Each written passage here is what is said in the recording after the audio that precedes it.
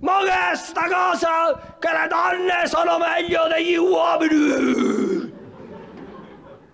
Ma infatti no. Il femminismo non c'entra niente, cioè il femminismo parla di parità. Parità in ambito sociale, politico, economico, civico, e ne parla in una società come la nostra dove questa parità non c'è, ma non c'entra niente che è meglio tra uomini e donne, cioè pensare che le donne siano meglio degli uomini non è essere femminista, quello è essere femmina. No, non è vero, quella è la misandria, che è la versione al femminile della misoginia, che è l'odio tra sé. Sì? Ok.